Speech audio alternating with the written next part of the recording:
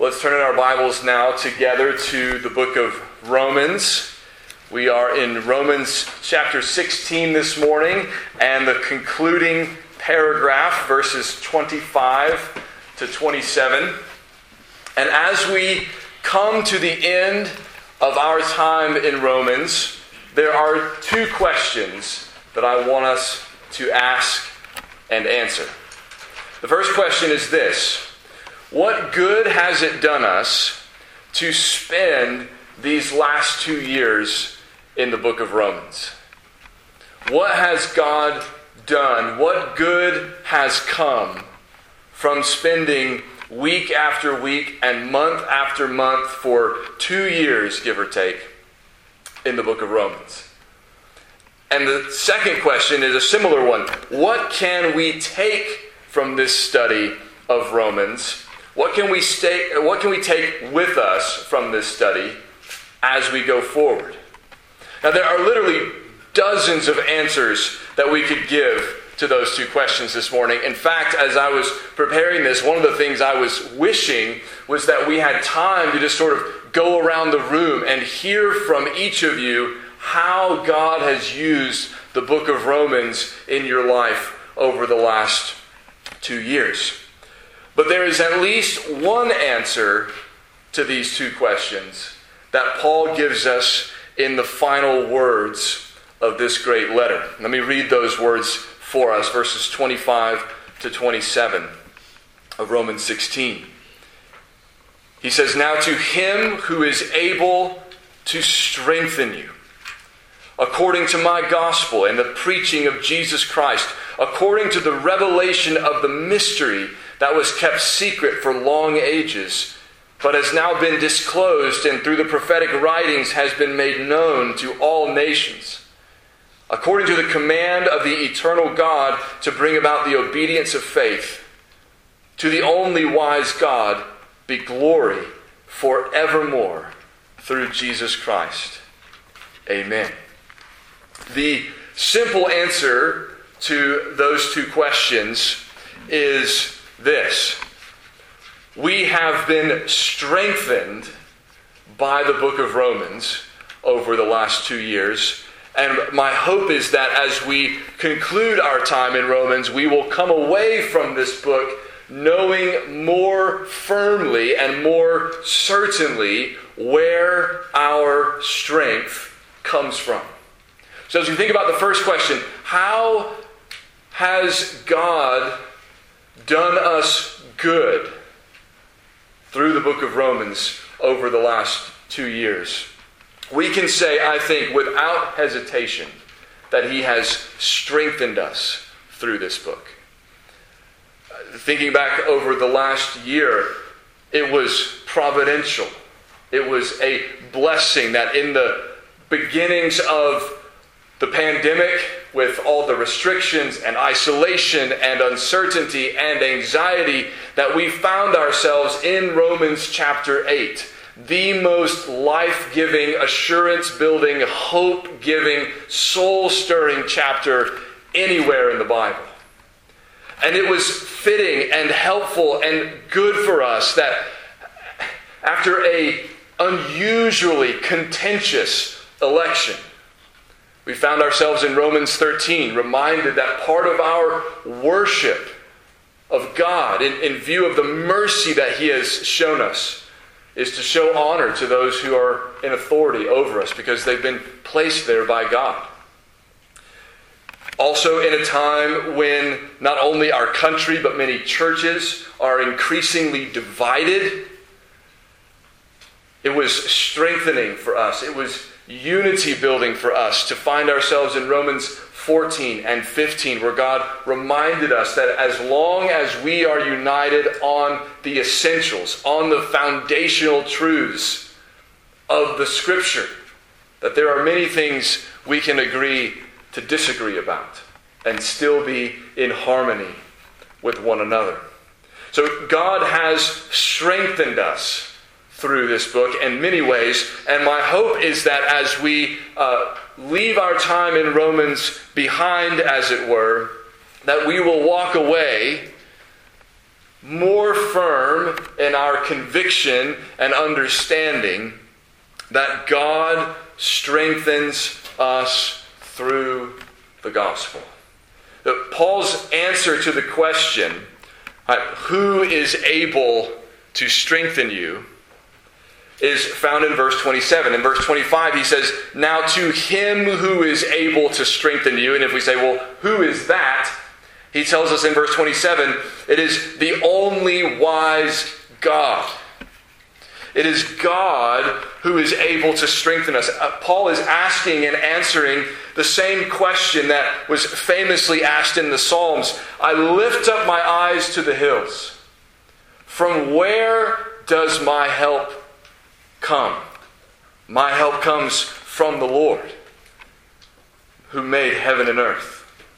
All throughout the Bible, the Lord is called our strength. We are reminded that God is our strength. When God delivered Israel from the Egyptians through the Red Sea, they sang and worshiped the Lord, saying, the Lord is my strength and my song, and He has become my salvation. This is my God, and I will praise Him, my Father's God, and I will exalt Him. David prayed in 1 Chronicles 16. He said, seek the Lord and His strength. Seek His presence continually. In Psalm 18, we're taught to pray, I love you, O Lord, my strength. Psalm 28 says, the Lord is my strength and my shield.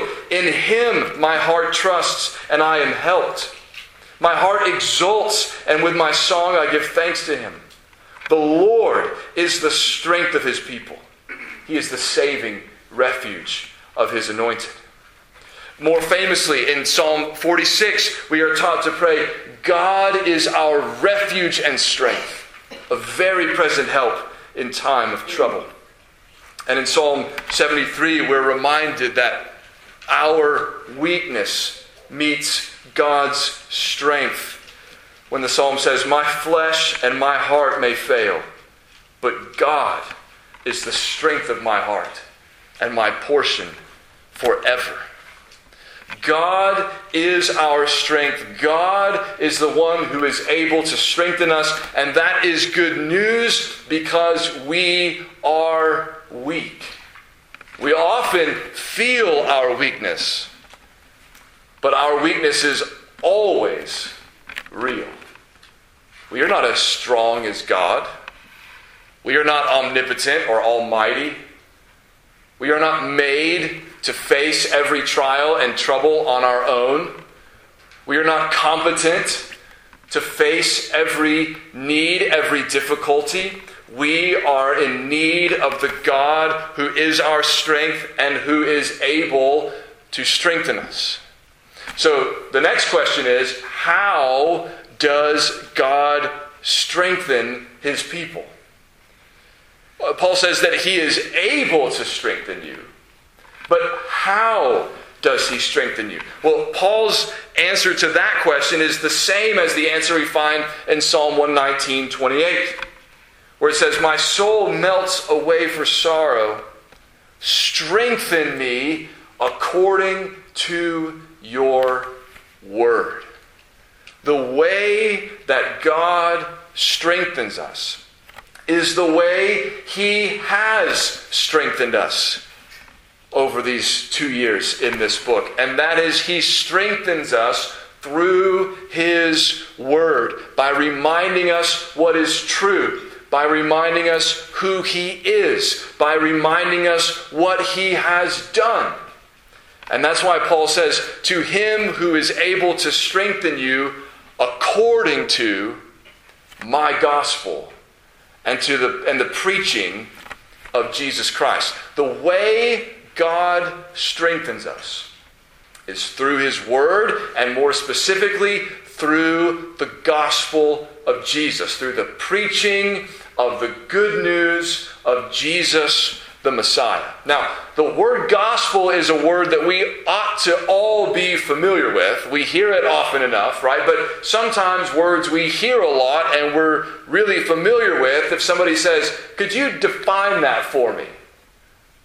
we still kind of stumble over our words. Well, I know what it means, but how do I say it? The gospel is the good news that Jesus came to die and rise for sinners, so that everybody who believes in Jesus would be saved, have their sins forgiven, and be reconciled to God.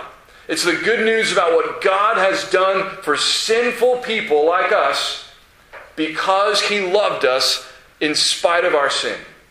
It's the good news of what Jesus has accomplished for us. That He lived a perfect life, that He died on the cross, that He rose again, that He ascended into heaven, and that one day He's going to return for His church. It is that gospel that God strengthens us by. It is that gospel through which God gives us strength. And from the very beginning of this letter, from the very beginning of Romans, Paul has told us that this is what it's all about. He began the letter by saying, Paul, a servant of Christ Jesus, called to be an apostle, set apart for the gospel of God, which He promised beforehand through His prophets in the Holy Scriptures concerning His Son, who was descended from David according to the flesh and was declared to be the Son of God in power according to the Spirit of holiness by His resurrection from the dead, Jesus Christ our Lord. It's all there in the beginning. And then Paul fleshes it out throughout the letter. He spends most of chapter 1 and chapter 2 and chapter 3 reminding us, convincing us that we are sinners, hopelessly lost apart from God doing something to save us. We can't save ourselves by keeping the law. We know that there's a God worthy of our worship and devotion, but by nature, we turn away from Him, turn to other things, make gods out of things that God has made. None of us are able to do good and earn favor with God. And so then he says in chapter 3 and chapter 4 and chapter 5 that God has sent His Son into the world not only to pay the price for the forgiveness of our sins, but also to take upon Himself the wrath of God that our sins deserved, so that there's now no condemnation for anybody who's in Christ Jesus. There are no sins that will be held against us if we are in Christ Jesus, but we have been pardoned from all. We have been counted righteous in Christ, not righteous of ourselves, but Jesus is righteous, and when we trust Him, we become united with Him, we're connected with Him, so that His righteousness becomes ours, and we are reconciled to God, though we were formerly His enemies. His own Spirit comes to dwell inside of us.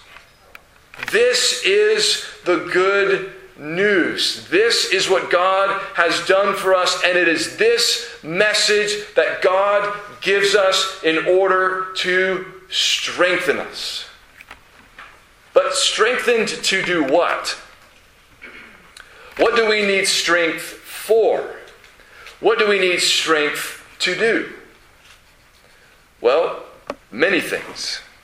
We need strength to walk in newness of life rather than turn back to sin.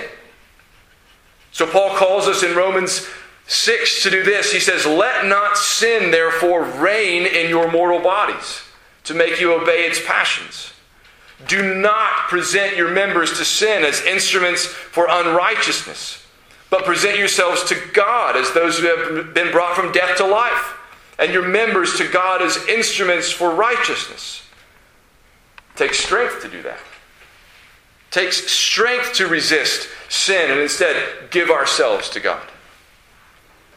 He strengthens us so that we can resist our enemy's accusations. He says, God's not going to forgive you. You're not going to be pardoned. You're not going to be welcomed into God's presence.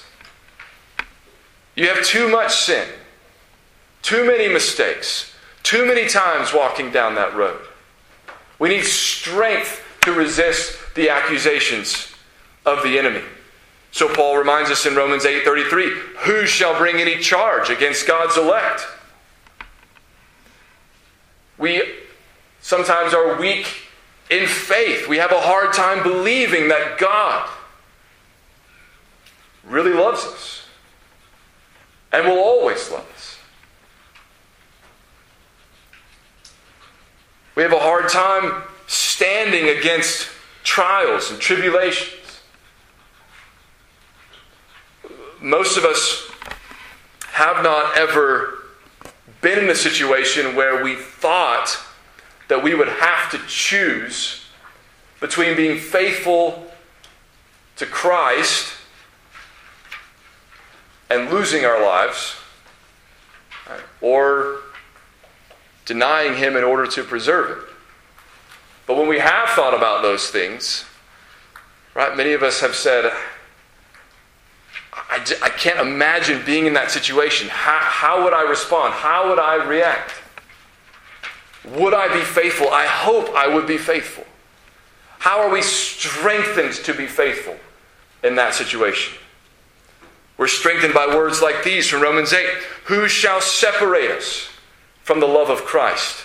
Shall tribulation or distress or persecution or famine or nakedness or danger or sword? As it is written, for your sake we are being killed all the day long. We are regarded as sheep to be slaughtered. No, in all these things we are more than conquerors through Him who loved us. Through the book of Romans, we are strengthened to offer ourselves as living sacrifices. Paul says, I appeal to you, therefore, brothers, by the mercies of God, to present your bodies as a living sacrifice, holy and acceptable to God, which is your spiritual worship. It's a lot easier to just be conformed to the world than to be transformed by the renewing of our minds and to give ourselves as living sacrifices to God. We're strengthened to live lives of love, even toward our enemies. One of the hardest things that Jesus calls us to do is to love our enemies and to pray for those who persecute us. But that's what Paul calls us to do. We need strength to do these things. Strength to love our enemies, strength to offer ourselves as living sacrifices, strength to resist the accusations of the enemy, strength to resist the temptation to give in to hardship and persecution, strength to walk in newness of life rather than to walk in sin. So how are we strengthened to do these things? Not merely by being told to do them. Paul tells us to do them, but he doesn't only tell us to do them. He gives us the truth of the gospel by which God strengthens us to do what He has called us to do, but we are too weak to do on our own. So, for example, when we are called to walk in newness of life and to resist the temptation to sin, how does Paul give us the words that God uses to strengthen us to walk in holiness rather than to walk in sin? He tells us something like this. How can we who died to sin still live in it? Do you not know that all of us who have been baptized into Christ Jesus were baptized into His death?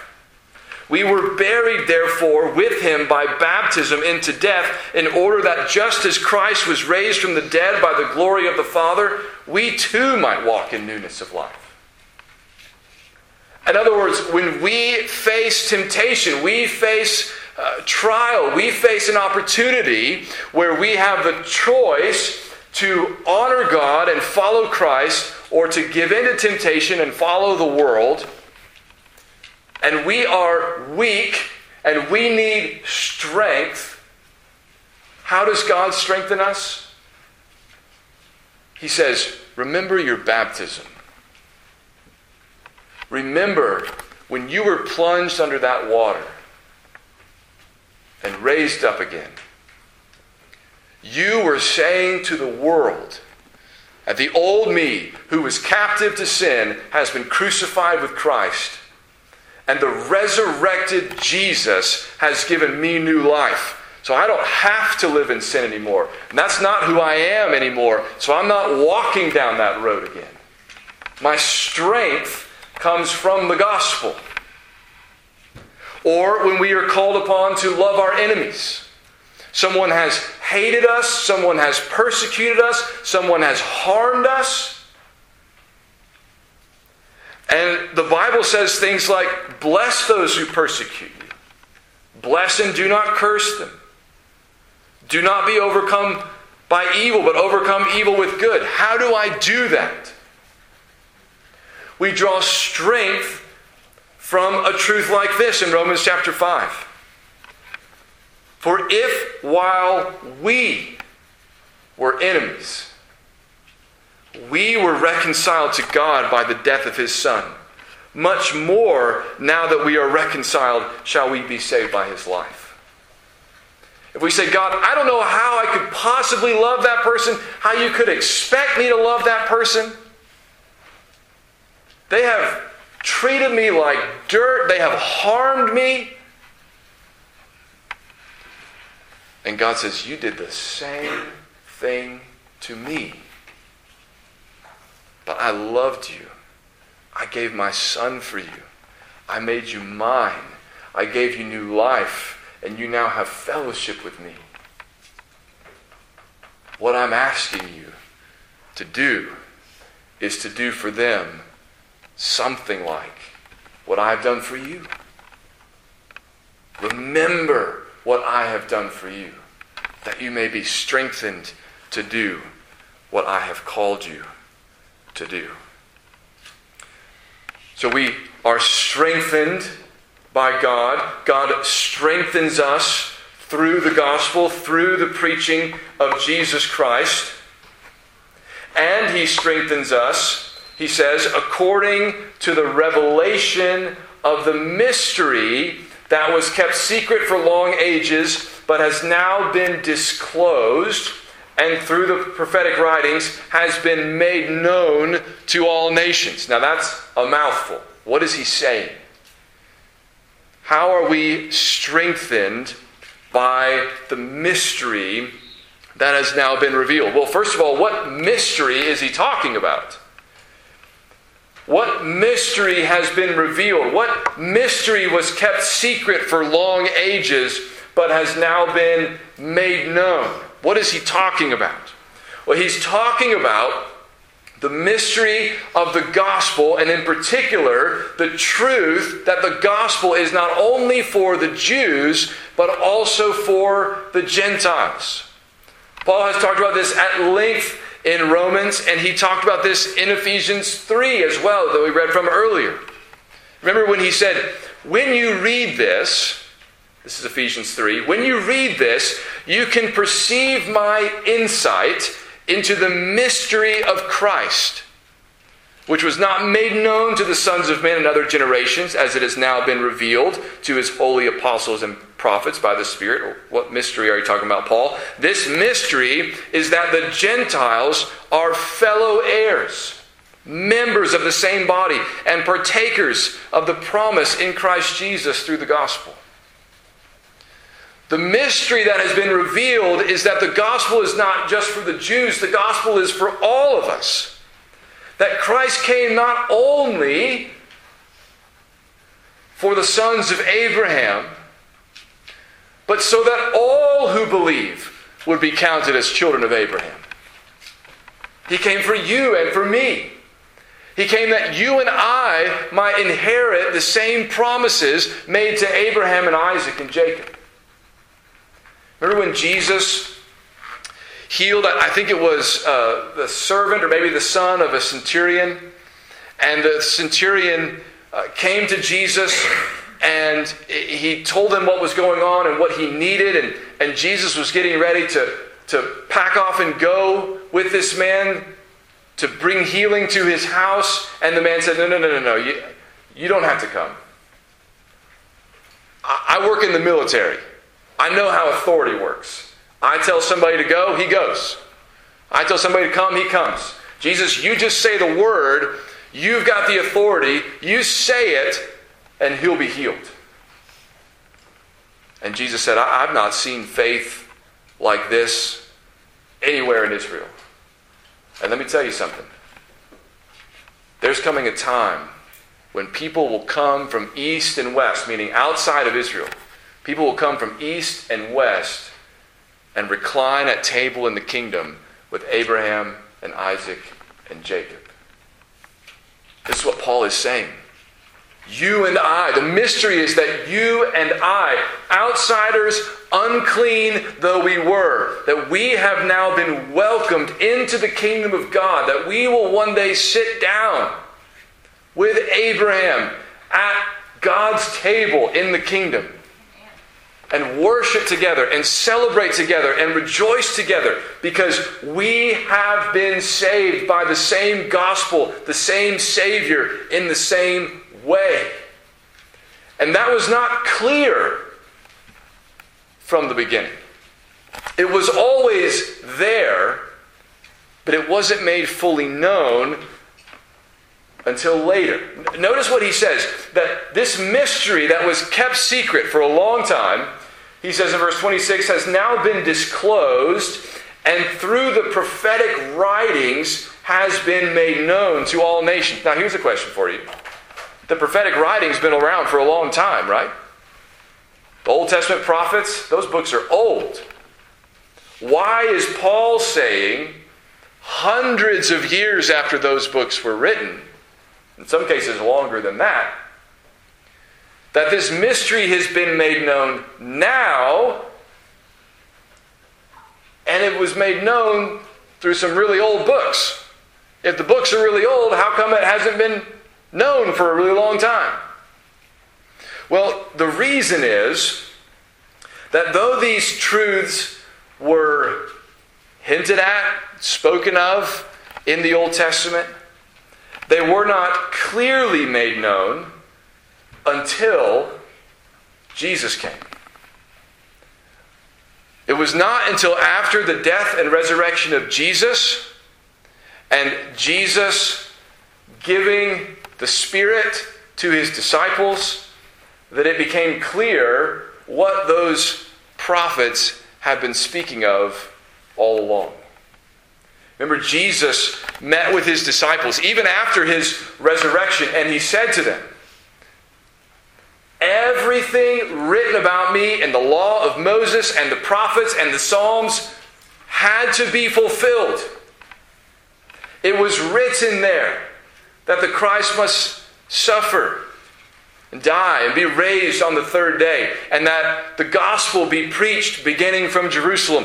All of it was back there in the prophets. But it was not until Jesus opened their minds to understand the scriptures that they saw it there. It was not until Paul met Jesus on the road to Damascus that he began to see it there. Paul was undoubtedly a master of the Old Testament scriptures before he met Jesus, but he didn't know what they meant. He didn't really know what they were about.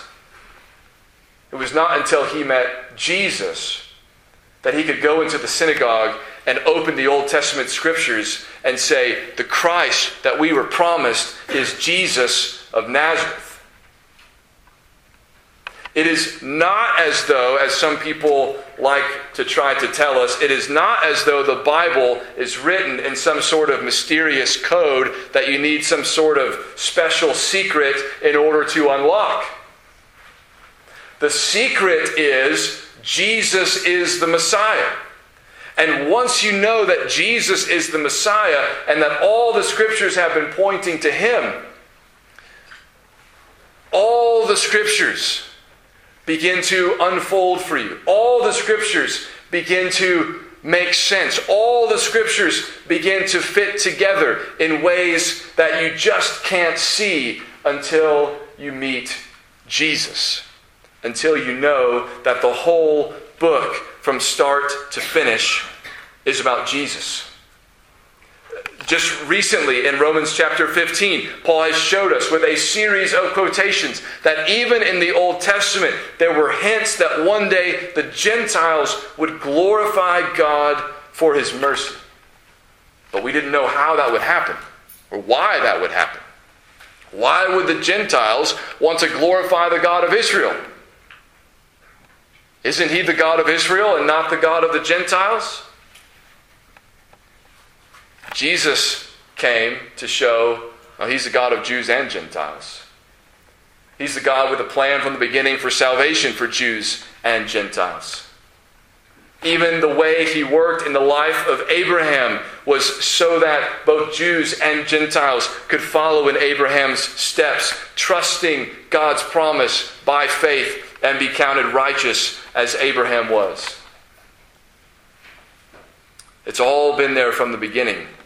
But only now, Paul says, can we really begin to understand it. And why was this mystery revealed?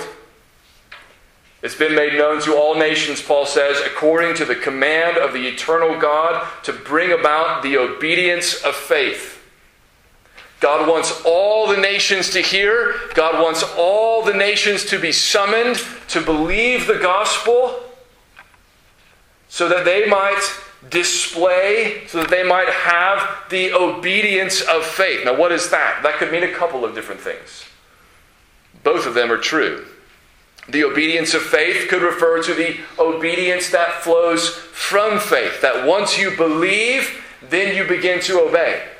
Once you trust Jesus, then you begin to live a life where you follow Jesus and do what he says. But it's also true that in a sense, faith is an act of obedience. Not in the sense that it's some kind of work that we have to do in order to earn our salvation, as though we couldn't do enough good works to be saved, so God just gives us one work to do, to believe, and he'll count that work as though that's enough. That's not what we mean. But Jesus does come preaching, saying, repent and believe in the gospel. That's a command. It's not an option. So Paul goes out preaching the gospel in order to bring about the obedience of faith. Again, this is where the book started. In verses 4 and 5, he spoke of Jesus Christ our Lord, through whom we have received grace and apostleship. Why was Paul made an apostle? To bring about the obedience of faith for the sake of his name among all the nations. That's what God is up to. That's why God summoned Paul. That's why God sent Paul out. That's why Paul is eager to get to Rome and from Rome to go to Spain, because God has said it's time for everybody to know that this is the way to be saved. This is the way to be reconciled with God, our Creator. It is through the gift of his Son, whom he sent into the world as a man, to live and die and rise so that sin could be forgiven, so that the ungodly could be counted righteous, so that God could be just and the justifier of the one who has faith in Jesus. And what else can we say? For the book of Romans itself, for the gospel it unfolds in such fullness, for the privilege of knowing and hearing this mystery revealed, for the mercy of God given to us in Christ, for the wisdom of God in so ordering all things so that he might be just and the justifier of sinners like us who trust in Jesus, we say with Paul, to the only wise God be glory forevermore through Jesus Christ. Amen. Let's pray.